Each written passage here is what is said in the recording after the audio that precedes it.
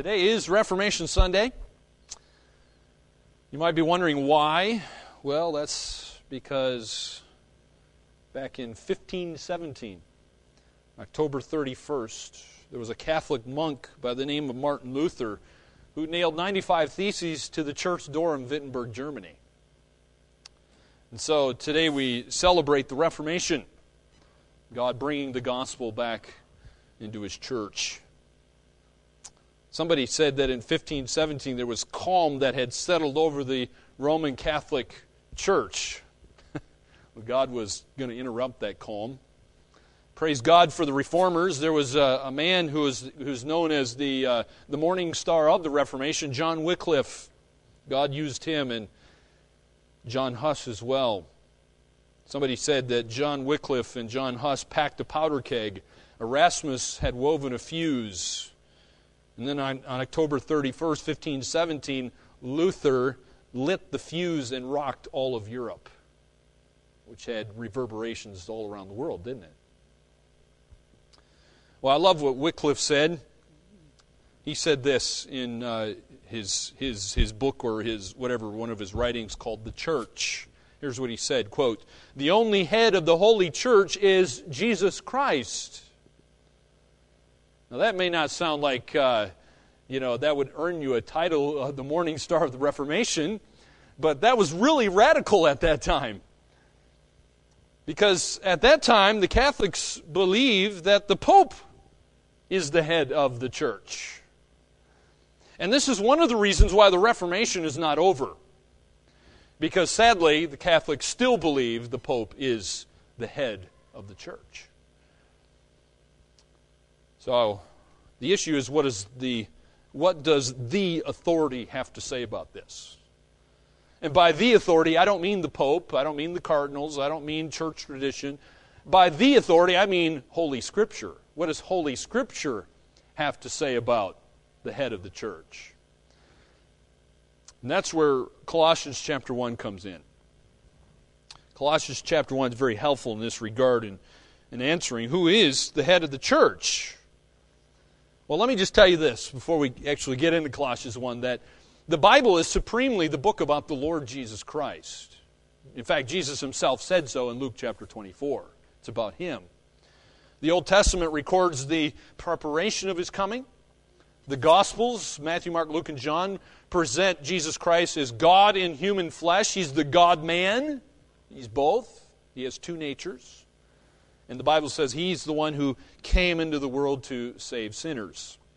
In the book of Acts, your history book, you have the message of salvation. And who is that salvation in? It's in Christ. And the apostles and the disciples took that message to the world. The epistles, the letters to the churches detail the theology of Christ's work through His church. And then the last book in our Bible, of course, is the revelation of Jesus Christ. That's the full title.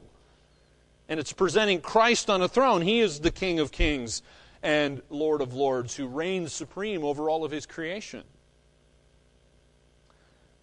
And here in Colossians chapter 1, we have one of the Bible's greatest teachings about Jesus Christ. It's a very significant passage. This dramatic and powerful passage removes any doubt or confusion over Jesus' true identity. You cannot read this and study this and come away from this not understanding Jesus' true identity. If you're coming with the right heart, a heart that is truly seeking after God. And so it's vital to a proper understanding of the Christian faith. False teachers in Colossae, much like the false teachers of our own day, they would not deny the importance of Jesus Christ, just like the Roman Catholics would not deny the importance of Jesus Christ. What they do, though, is they dethrone Jesus Christ. They bring Him off His throne, or at least they try to. And so they give Him prominence, but not preeminence. Now, much of the heresy that was threatening this particular church, the Colossian church, centered on the person of Christ, which is why these first few chapters in this wonderful book are theological in nature. their theology before it gets to the application of that theology. So the heretics denied Christ's humanity. You say, why would they deny Christ's humanity? Clearly, Christ was human. Scripture proves that. And so they viewed him as one of the many lesser descending spirit beings that came from God. That's how they viewed Christ. They taught the spirit was good, matter was evil. And so there's no way that Christ could have, he couldn't have been human, because to be human is evil. And of course Christ wasn't evil. So that's what they did. So a good sent one from God could never take on a body composed of evil matter. They couldn't fathom that. And so the idea that God himself could become man was something that was totally absurd to them. And in the process, what they did is they actually also denied Christ's deity. Scripture is clear that Christ has two natures. He has the God nature and he has a human nature. He has both, and he will forever be the God-man. So by far the most serious aspect of the Colossian heresy was its rejection of Christ's deity. And here in this particular passage, Paul makes an emphatic defense of this crucial doctrine. This is a fundamental of the faith. This is something we must be unified on. If we don't agree on this, we've got serious problems. And we do well to follow Paul's example when we confront cultists of our own day, by the way. So take note of what Paul does here. The primary focus of discussions with these heretics here is centered on the deity of Jesus Christ. And that's what it's going to center on when you deal with cults and sects of our own day. The deity of Christ. So in Colossians 1, verses 15 through 18, Paul actually reveals our Lord's true identity. And Paul's going to look at Christ in relationship to three things. Okay? So these are our three main points we're going to look at today. Okay? I don't normally reveal the three main points, but here they are, okay? So he's going to look at Christ in relationship to God the Father, Christ in relationship to his creation, and then Christ in relationship to his church. So let's start with the first one. We see here, first of all, that Christ is supreme in eternity with God the Father. He's supreme in eternity with God the Father. Look at verse 15. Colossians 1, verse 15. Actually, the first part of verse 15 says this, that he, that's Jesus Christ, is the image of the invisible God. That's the phrase we're going to look at here for a moment. What is Jesus Christ? What does Scripture say about him? He is the image of the invisible God. Now, there's some words we need to look at there closely, okay? What is Paul doing here? Well, Paul's refuting the heretics with a very powerful description of who Jesus Christ really is. Now, Paul describes him here as the image of the invisible God. The word image there, the word image means likeness. Image is a good definition, a good word to use there in that translation. But it also means likeness, and from it we actually get our English word icon. For those of you who use computers, you have icons all over your computer, right? If you're using any kind of a Windows screen on your computer, those icons, you click on those icons, they represent something. Well, Jesus represents something. He is the image of God, the Bible says.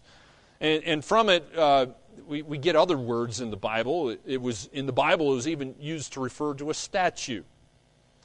In Matthew chapter 22, verse 20, it was used of Caesar's portrait on the Roman coins of Jesus' day. Here's a picture of Caesar on one of the Roman coins. That's an icon. That's not Caesar, is it? But everybody who looked at that knew that represented Caesar. That was his icon. That was his image.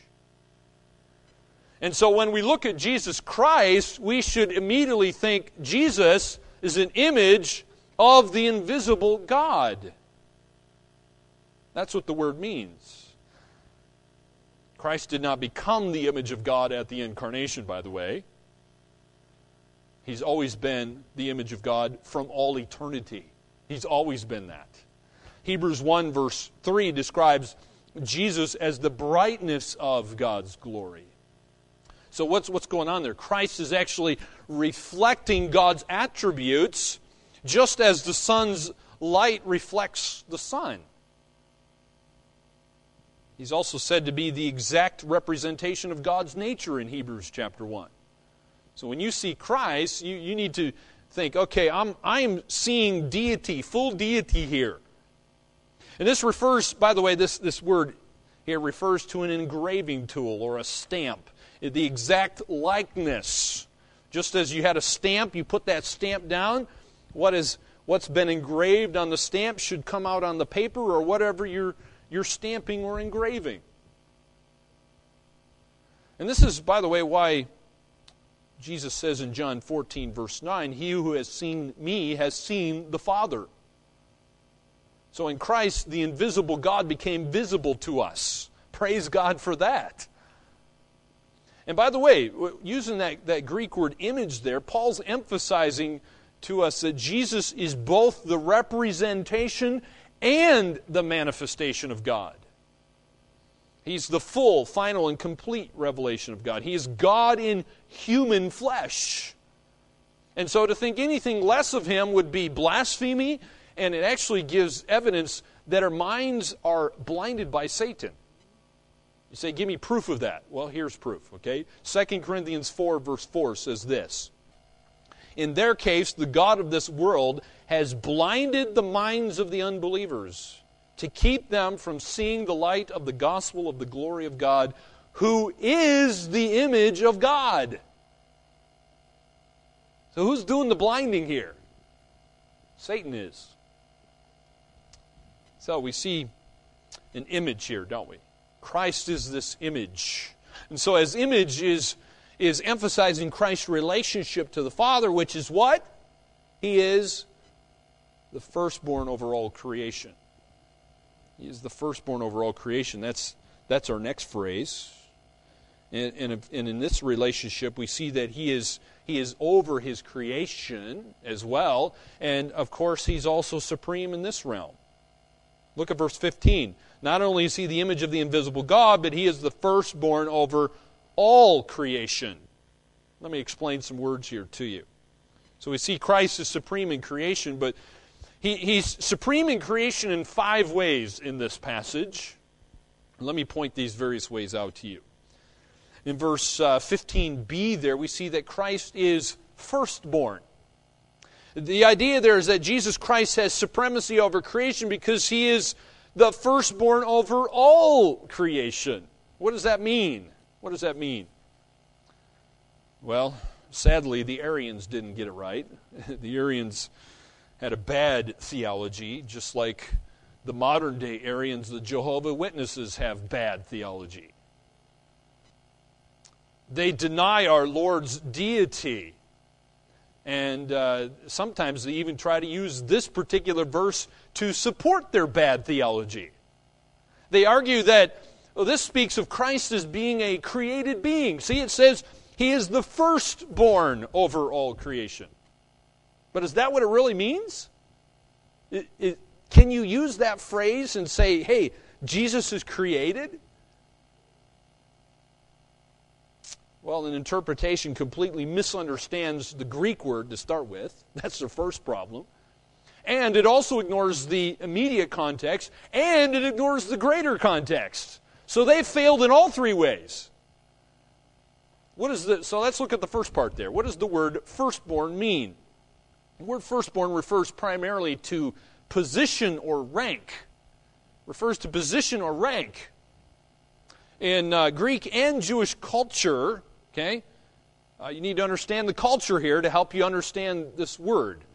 All right, there's all kinds of barriers when it comes to Scripture, and culture is one of those hurdles, if you will, those barriers we have to overcome. So let me, in case you don't know this, let me help you. Firstborn was the son who had the right of inheritance. Okay, when you read your Old Testament, you see several examples of that. By the way, it did not necessarily refer to the one that was born first. Okay? Hopefully you're thinking of some examples in Scripture. For example, Esau was born first. Chronologically speaking, Esau came out first, right, from his mother's womb. But who had the right of the inheritance? It wasn't Esau, it was Jacob. So Jacob is an example of the firstborn. It has nothing to do with chronology. It is who is the position or that rank. So Jesus is that one who has the position or rank. He's the one who received the inheritance. Well, an interpretation of firstborn to say what Jesus is created is also foreign to the context. It's not understanding the context, both the general context of this particular book of the Bible as well as the specific context within this chapter. Think about this for a moment.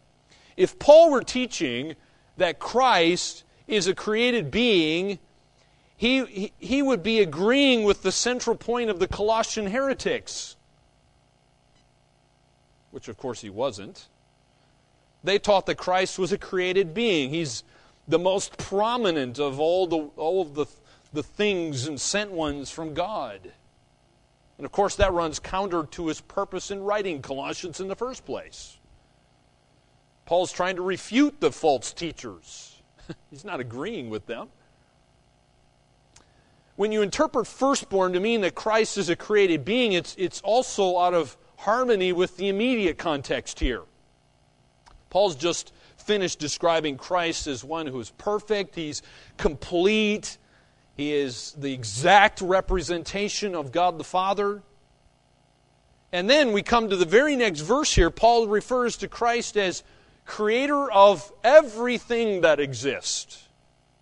He's creator of everything that exists. So look at the whole context. It's a package. It's not, you can't just take one little phrase, pull it out of its context, and make it say what you want. That is a bad hermeneutic. How could Christ himself be a created being? Well, he can't. I mean, you look at verse 17, it even says, He is before all things. So Christ existed before anything else was ever created in this universe. And of course, God's the only one who existed before creation. So that makes Jesus God. So do you see the logic there, I hope? All right? Well, let's continue thinking about Jesus over creation here. Number 2, Jesus Christ has supremacy over creation because He's the Creator. He's the Creator. Look at verse 16. It says, For by Him all things were created in heaven and on earth, visible and invisible, whether thrones or dominions or rulers or authority. All things were created through Him and for Him. So the false teachers, they view Jesus as the first and the most important of all the sent ones from God. But they believed that Jesus had to be a lesser being. He couldn't be at the top of the chain, so to speak. He had to be somewhere down. And so Paul rejects that heresy, insisting that all things were created by Jesus Christ. Now just think about this for a moment. Okay? The extent of God's creation is dazzling, isn't it? Have you ever looked at God's creation and you're just speechless, you're amazed? You should be. I got some pictures here that I hope will be a help to you. Here's a picture of our sun and the planets. Of course, they're not lined up like that, you know that, but it gives you an idea of the size of the sun compared to our planets. By the way, if you're wondering where Earth is, if you can even see Earth, it's the third one from the sun. We tend to think of ourselves as very big and important in this universe, don't we? But I want you to look at that and be humbled, because you should be. And by the way, our sun is not even a big one. That's not even a big one. And so God's creation includes things in the heavens and even the things that are invisible, that God's made just simply for His own pleasure. By the way, it includes angels. We don't know exactly what angels look like, but the Bible does describe angels Read Isaiah chapter 6 for one thing. The angels in that passage have 6 wings. 6 wings. Do they look like that? Probably not, but that's some artist rendition of an angel. But here in our passage we have the angels mentioned. There's 4 descriptions. It mentions thrones, powers, rulers, authorities. Most Bible scholars think this is referring to various classes of angelic powers. The two here, the last 2 represent the highest order of the angelic realm. And so the problem, we have here is that the heretics, they viewed matter as evil. All matter is evil. Only the spiritual was good. So they argued that neither God nor His Son could have created the universe, because God would never create anything that was evil. Did God create things that were evil? No. Read Genesis 1 and 2. What did God say about His created universe? He said it was very good. He didn't create it evil. And we see this truth emphasized in places like John 1 verse 3. It says, all things were made through Him, and without Him was not anything made that was made. So He made it. You can't get away from that. God made it. Well, there's many things we can learn from studying God's creation. And so number 1, we see by studying creation that you can gain a glimpse of the power of the Creator. You can gain a glimpse of the power of the Creator by looking at His creation. Study His creation. Have you ever thought about the size of the universe? That'll make your brain catch on fire if you think about that for too long. I mean, for example, the sun has the diameter of 1,393,000 kilometers, or 864,000 miles. That's just the diameter of the sun. So you get an idea of the size of the sun there. By the way, the little arrow's pointing to Earth. Okay? And you're just a little speck on that Earth. By the way, that figures 100 times the Earth's diameter. So the sun could hold 1.3 million planets the size of Earth inside it. That's how big our sun is. Do you realize our sun is not even a big one? It's a small one. For example, the star Betelgeuse has a diameter of 100 million miles, which is larger than the Earth's orbit around the sun. That's how big it is. The sun, it takes sunlight traveling 186,000 miles per second, about 8.5 minutes to reach Earth. Yet that same light would take more than 4 years to reach the nearest star, which is 24 trillion miles from Earth. This universe is staggering when you start putting the figures together. The Milky Way galaxy contains hundreds of millions of stars. Here's a picture of our Milky Way galaxy. It contains hundreds of billions of stars just in our Milky Way galaxy alone. And astronomers estimate there's billions of galaxies in the universe, many that are bigger than ours. By the way, if you've never seen the DVD, Privileged Planet, I highly recommend it.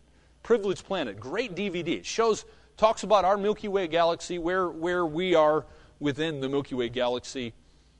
It's great. It's very, very well done.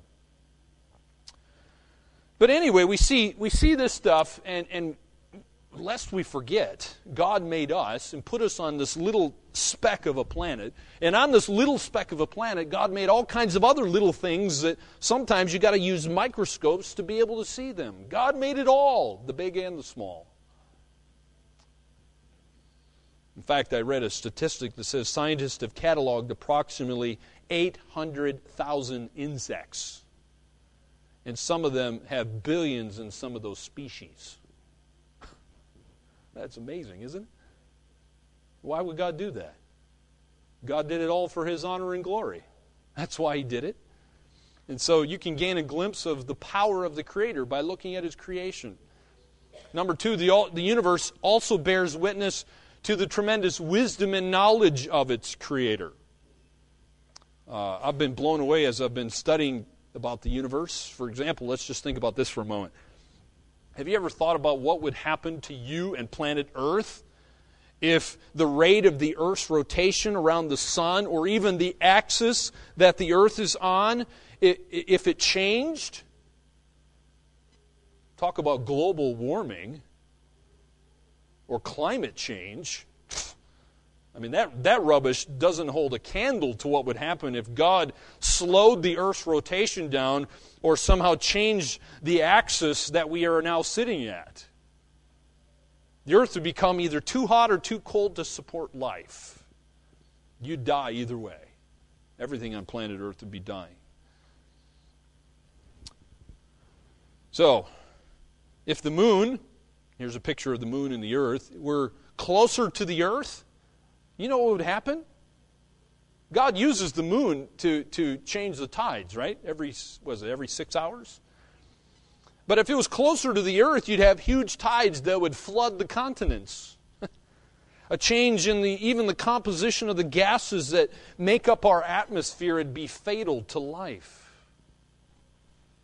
There's not just oxygen in the atmosphere. You realize that? Very interesting when you study the composition, even the air we breathe. We take that for granted. We don't think about that. We don't think, well, okay, good. That was just the right amount of oxygen. Not too much nitrogen, not too much hydrogen. No, it was just right. Are you thinking that as you're breathing? No, you're not thinking that, are you? You just do it. Take it for granted that God's going to have everything just right. I mean, if God changed the mass of the proton, He could create a chain reaction in the atoms. Someday He probably will. And it would result in the destruction of the entire universe if God just, all He has to do is change things the way He's made it within the atoms which make up everything in His universe. So it bears tremendous wisdom and knowledge to its Creator. Number 3, the universe gives silent testimony to the intelligence of its Creator. For example, look what Psalm 19 verse 1 says here. The heavens declare the glory of God, and the sky above proclaims His handiwork. Day to day pours out speech, and night to night reveals knowledge. There is no speech, nor are there words whose voice is not heard. Their measuring line goes out through all the earth, and their words to the end of the world. In them He has set a tent for the sun. So the testimony of nature is showing something about our glorious God, isn't it? And what does mankind do with that? Generally speaking, mankind looks at God's creation and represses the truth. That's what Romans 1 says. They suppress the truth in unrighteousness. They push it down and try to ignore it. But God keeps pushing it back in our face. Mankind tries to reject it. In Romans 1 verse 20 it says, for His invisible attributes, namely His eternal power and divine nature, have been clearly perceived ever since the creation of the world in the things that have been made, so they are without excuse. Number 3. We see Jesus Christ has supremacy over creation because everything was created for Him. He's not only the Creator, but it was made for Him. In other words, He's the goal of creation. Look at verse 16b. 16b, it says, not only were all things created, but it says that all things were created through Him and for Him. They were created through Him and for Him. Christ is not only the creator of creation, but He's also the end. He's the goal. He's the purpose. Everything began with Him, and everything's going to end with Him. All things spring forth at His command, and all things are going to return at His command. He brought it into existence, and He's going to take it out of existence, and will make all things new one day. So the Bible says He's the beginning and the end, right? He's the Alpha and the Omega, the beginning and the end, the first and the last. So that's what the Bible says. And so as a result of that, glory and honor it needs to be given to Him. He deserves it. Well, since this is true, since He is supreme over creation and everything was created for Him, what does that mean for you and for me? It means we should live completely for Jesus Christ. He created you. He made you. You are not your own, Corinthians says, because you've been bought with a price. Therefore, glorify God with your body. So any other course then is irrational for a believer. That's what Scripture says. Paul even used similar logic in Romans 11, verse 36. In that verse he says, "For of Him and through Him and to Him are all things, to whom be glory forever. Amen." And that ends a very long doctrinal section, Romans 1 through 11. Do you know what the very next verse is? After ending this huge, wonderful doctrinal section in Romans, the very next verse, Romans 12:1, says that we should be totally committed to Christ. And it says it is our reasonable service. We are to present our bodies to Him. It is a reasonable service to do so. That's a command. That's not an option. That's in the very next verse, Romans 12:1. Do you know what that Greek word for reasonable means? Logical. In fact, it is the Greek word logikos. Sounds very similar to logic, right? It's the logical thing for a believer to do. It's reasonable. It's rational. So as a believer, let me ask you this. Is your life rational or irrational?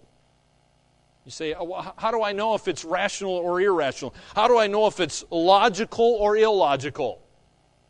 And the answer to that is, are you living totally for God? You can answer the other questions by answering this question. Are you living totally for God? Have you presented your body to God at some point in your life? Have you done that? Say, God, it's all yours, my whole life, everything that you've made me a steward of, it all belongs to you. If you've never done that, you need to do that. And then when you wake up in the morning, tomorrow morning, you need to again make that commitment. During the day, you need to make that commitment. God, I am totally in service of you. I am your slave. And you have to do that for the rest of your life, every day of your life. That is the battle you will have. Romans 12:1, we're to present our bodies to Him. The problem with making your life that kind of a sacrifice is, here's the problem. When the fire gets hot, you want to crawl off the altar. By the fire getting hot, I mean your life gets a little difficult. You start doing your thing instead of God, what He wants you to do. And you want to crawl off the altar and say, hey, I don't want to be present my body anymore. I don't want to be a sacrifice. I want to do my own thing. I mean, after all, isn't that what the Nike commercial tells us to do? Just do it. Shouldn't that be my life's philosophy? Just do it? No. We're to present our bodies to Him, totally living for God.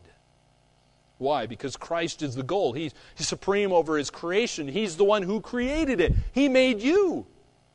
Not your mother and father. God did. Number 4. Jesus Christ has supremacy over creation because He's before all things. He's before all things. Look at verse 17. It says, He is before all things. So when the universe began, guess what? Christ already existed. He was already there.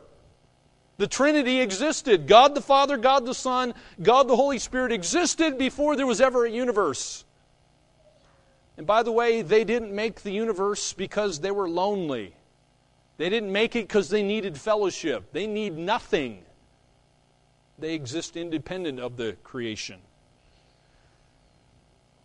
Here's what the prophet Micah said of Christ in Micah 5:2. His goings forth are from long ago, from the days of eternity. Revelation 22:13 describes Christ as the Alpha and the Omega. Alpha is the first letter in the Greek alphabet. Omega is the last letter in the Greek alphabet. And you say, what's the point?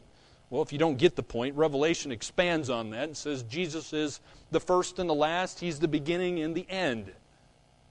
And by the way, the implication is He's everything in between that as well. Number 5, Jesus Christ has supremacy over creation because in him all things hold together. Again, look at verse 17. It says, and in him all things hold together. In other words, Christ is the sustainer of everything we see, and you included. So not only did Christ create the universe, the Bible is clear, he sustains it. He's not a deist. He's not the big clock maker, wind the clock up and let it run on its own. That's bad theology. Theistic evolution, some call it. No, God didn't make everything and just kind of leave it to go on its own.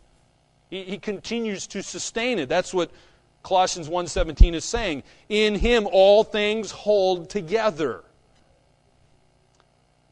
That's an interesting word, hold. It's in the perfect tense in the Greek language.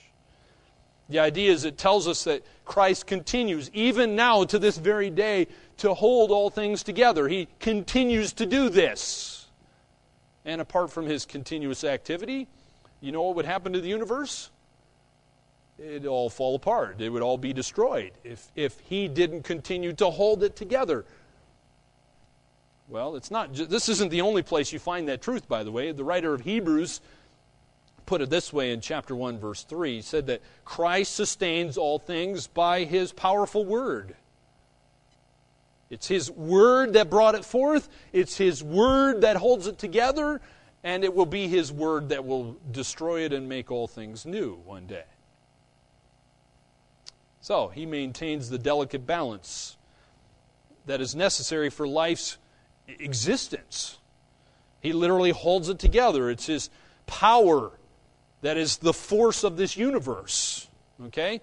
You could literally say that he is gravity. He is centrifugal force. He's the energy of this universe.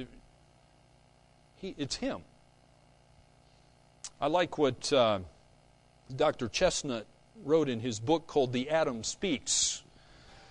The Atom Speaks describes the puzzle of why a nucleus of the atom holds together. Here's what he says, quote, consider the dilemma of the nuclear physicist when he finally looks in utter amazement at the pattern he had now drawn of the oxygen nucleus.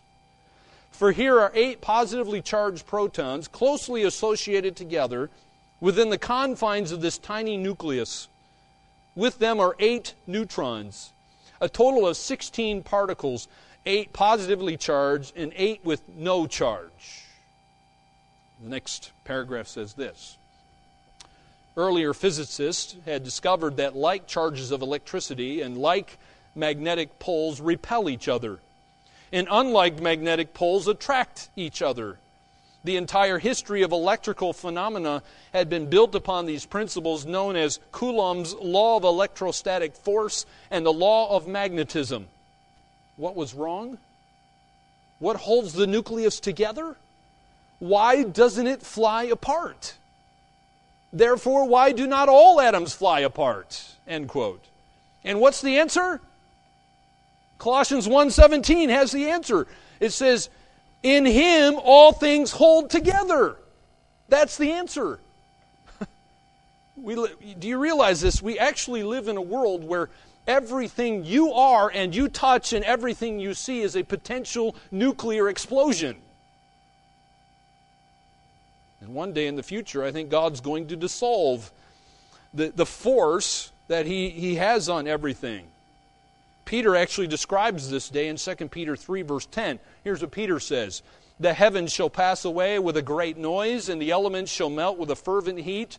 The earth also and the works that are therein shall be burned up. That's a description of the end of the world. It's all going to be burned up.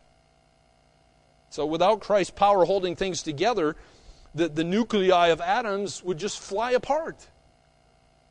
The universe is going to literally explode.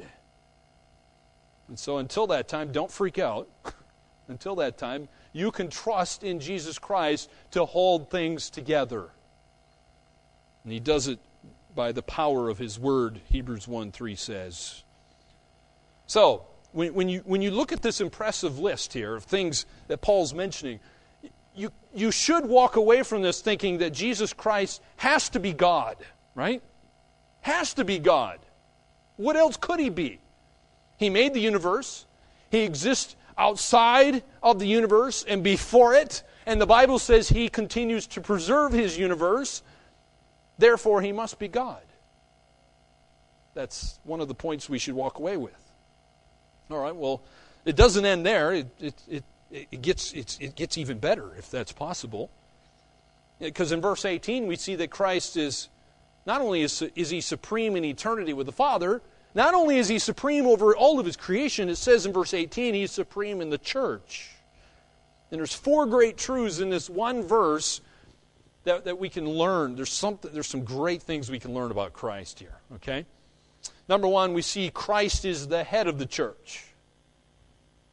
Look at verse 18. It says, He is the head of the body. And in case you don't know what the body is there, it says the church. The ecclesia. What does it mean to be the head of the church? It means He holds the chief position. He has the highest rank. You don't get any higher than Jesus Christ. You don't go any higher. And there's many metaphors used in Scripture to describe the church. But I really like this one here, the body. The body. The church is a body. Christ is part of that body, isn't He? It says He's the head of that body. This concept is, by the way, it's not used in the sense of a company. Too often we think of heads of companies. You know, you got a CEO or a president or whatever of some company. He's the head. Don't think of that, okay? What we have here is a living organism. A living organism, the church.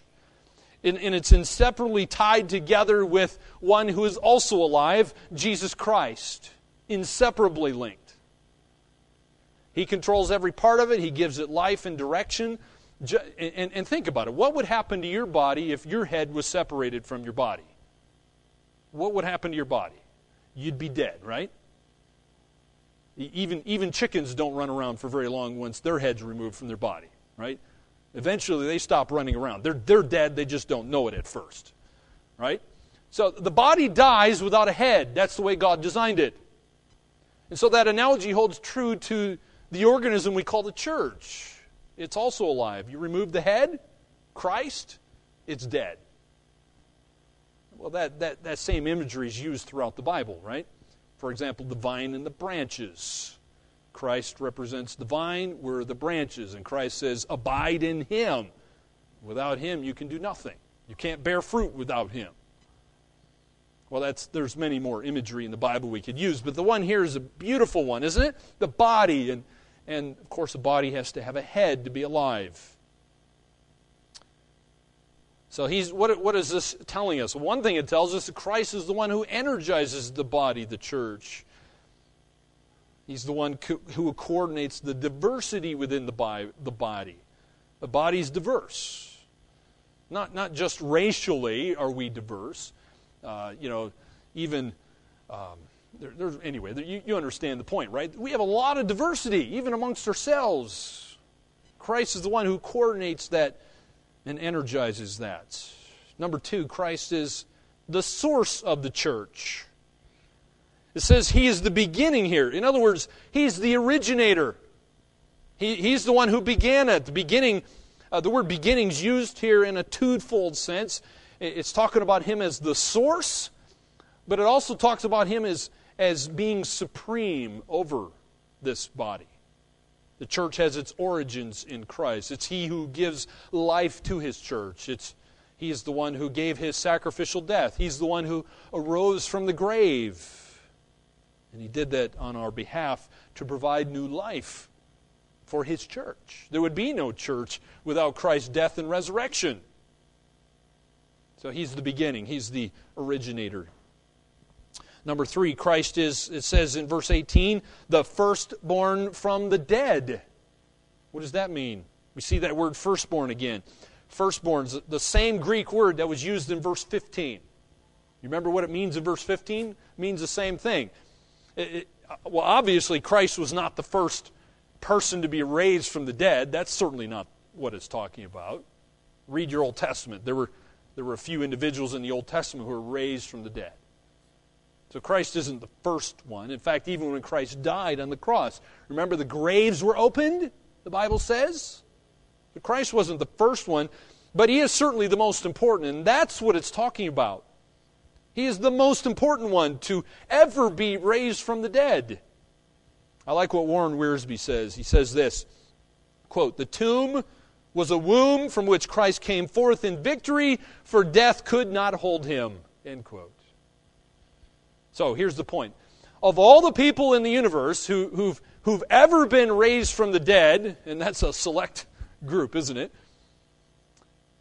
Here's the point. Christ has the highest rank out of all of them.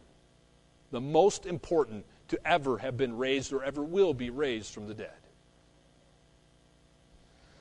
Number 4, Christ is the preeminent one. He is the preeminent one. Look at the end of verse 18. It says that in everything He might be preeminent. Preeminent has the idea of He has first place. So, you put these things together. As a result of His death, His resurrection, Christ has come to have first place in how many things? Notice, in everything. In other words, the reason for Christ's exalted position in the church is that He is the beginning, He is the firstborn from the dead.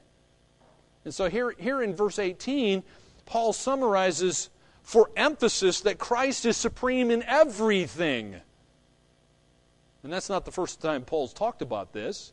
For example, in Philippians 2, verse 8, he says, "Being found in human form, He humbled Himself by becoming obedient to the point of death, even death on a cross. Therefore, God has highly exalted Him and bestowed on Him the name that is above every name, so that at the name of Jesus every knee should bow, in heaven and on earth and under the earth, and every tongue confess that Jesus Christ is Lord, to the glory of God the Father." Now, not everybody bows the knee to King Jesus today, but one day they will. They will one day. So what do we see here? We see Jesus Christ, He's King of kings, Lord of lords. He's reigning supreme over the visible world, but not just the visible world. He reigns supreme over the invisible world. That includes Satan and the demons, and all the angels. So we've seen that, but we've also seen Christ reign supreme over His church. Without Him, there wouldn't be a church. And so what does this mean for us today? Well, here it is. In everything, Christ deserves to have the supremacy. Okay? If you walk away with nothing else today, remember this. In everything, Christ deserves to have the supremacy. He is supreme. Now, whether or not we make Him supreme in our own lives doesn't change the fact that He is supreme. Okay? So please don't go down that road and say, hey, Christ isn't supreme unless I make Him supreme. No, He already is supreme. You just need to get on board. Okay? He needs to have first place in everything. And so somebody once said that if Christ is not Lord of all, then He cannot be Lord at all. He's Lord of lords. He is King of kings. I mean, just think about this. What does this actually look like in your life, okay? Lest you're not getting the point. Let me elaborate here for you, okay? He needs to have first place in your family. He deserves supremacy in your family. And that goes whether you're single, you're married, you're retired, and a widow, or whatever state of your family you might be in, that goes for you. Okay? He must have supremacy in your family. So, that goes for the decisions you make. That goes for your time, for how the money is spent. Do you consider that God is supreme over your money, your time, the people in your family? Are you even thinking that way when decisions are made and what you do, what you say? Should be. Should be. It goes for your marriage. Those of you who are married, Christ is the head of your marriage. Okay? The Bible says the husbands are to submit to Christ. Wives submit to the husbands. There's a ranking in order, not because wives aren't as good as the husbands. Okay, that's not the point. You're equal. Okay, you're a complement, but there's a ranking. You have different function to play. Okay? So, men, you submit to Christ. Wives, you submit to your husbands, the Bible says, not to somebody else's husband. And so in the midst of your relationship, there needs to be the great submission is Christ, right? He has first place in that relationship. He must have first place in your profession, your job, what you do for a lot of the time during the week. Okay? That means the very job you pick. Christ must be involved in the decision-making of that. What you do in your profession, Christ must have first place. When you decide to get out of that profession, Christ must have first place. Okay? You must run an honest business because Christ tells you to, right? You get the point? You must pay your taxes because Christ tells you to pay taxes, even though you don't want to do it. All right? So, Christ must have first place in our mission, in our ministries. Okay? What you do outside your profession, Christ deserves first place in that. Christ deserves first place even in what you're thinking, your very thoughts throughout the week. Are they focused on Christ and things that are pleasing to Him? Or have you been thinking about things that you wouldn't want Him to know about? I mean, think about that anyway. That's silly because He knows everything. He knows that inappropriate picture you clicked on the internet, on the computer. He knows that inappropriate thought, maybe a lustful thought. You looked at somebody and you had a lustful thought toward that person. He knows what's going on in your mind. Must have first place. Must have first place in our time. I mean, you think about it. If you tithe your time during the week, you realize that comes out to be 17 hours in a week. I'm not trying to be legalistic on this, okay? But I'm just trying to throw out this, to hopefully jog your thinking here a bit. Are you even thinking about, okay, my time or is it God's time? How are you thinking with your time? Most of us think, okay, you just do what we want. But no, you can't. It's God's time. He has first place in what you do with that time. It's not yours. What about your love, your devotion, your affections? Where's that? Again, does Christ have first place in your love? You've got to guard your heart, the Bible says. What you love, be careful, because where your heart goes, that's where your treasure goes. That's what Christ said. Be careful. Conversations. Again, does Christ have first place in your conversations? Are you even thinking about Christ when you're talking with your mother, your father, your sibling, or a workmate, or your children? Should. What about your pleasures, your hobbies? Okay? That doesn't belong to you either. Okay? Your pleasures, your hobbies, those belong to God. Again, Christ should have first place in those. It's not, hey, hey, I went to church on Sunday, now I get to do what I want. No. It's all His. What about eating? You mean I have to think about Christ having first place even in my eating? Yes. What does 1 Corinthians 10 say? Whether you eat or drink, do all to the glory of God. So even the mundane things of life, again, Christ must have first place. And our play. Some of us spend more time at play than others, particularly children, teenagers who don't have jobs. We need to be thinking, okay, does Christ actually have first place in my playtime? Sports. For those of us who are a little bit older, we might have a sport we play. What about that? Or maybe you're one of those couch potatoes. I don't want to play it. It's much more fun to watch it. Well, guess what? Christ deserves first place as a couch potato as well. You need to think about that. What we watch, what we read, which is one reason why I rarely read fiction. Because I want Christ to have first place in everything, including what I read. And even in our music as well. You notice how people talk about music? It's my music. I mean, I even have a category in my computer. It says my music. I didn't label that. You know. We tend to think of it as, hey, it's my music, and particularly when the things go in the ears. You know what I'm talking about? The earphones go in the ears. You kind of block out the rest of the world, and people think, it doesn't matter. Nobody hears it. It's mine. It doesn't matter after that. I can do what I want. Well, I like this definition of Christian music. It says Christian music is that music in which not just the music itself, but listen to this, the text, the music, the performers, and the performance practices are conforming to the image of Christ. Well, that would shut down a lot of so-called Christian music right there if all four of those things were actually practiced.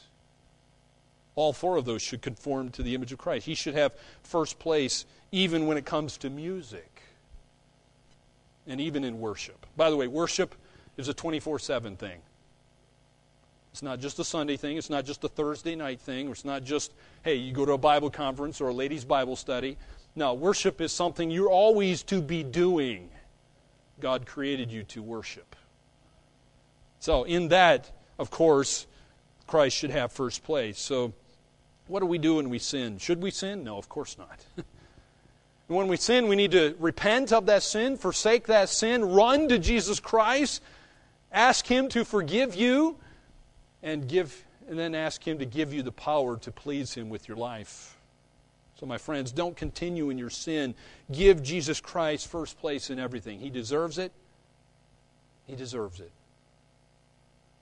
Is He preeminent? Is He first? Does He have first place in your life? By God's grace, He will.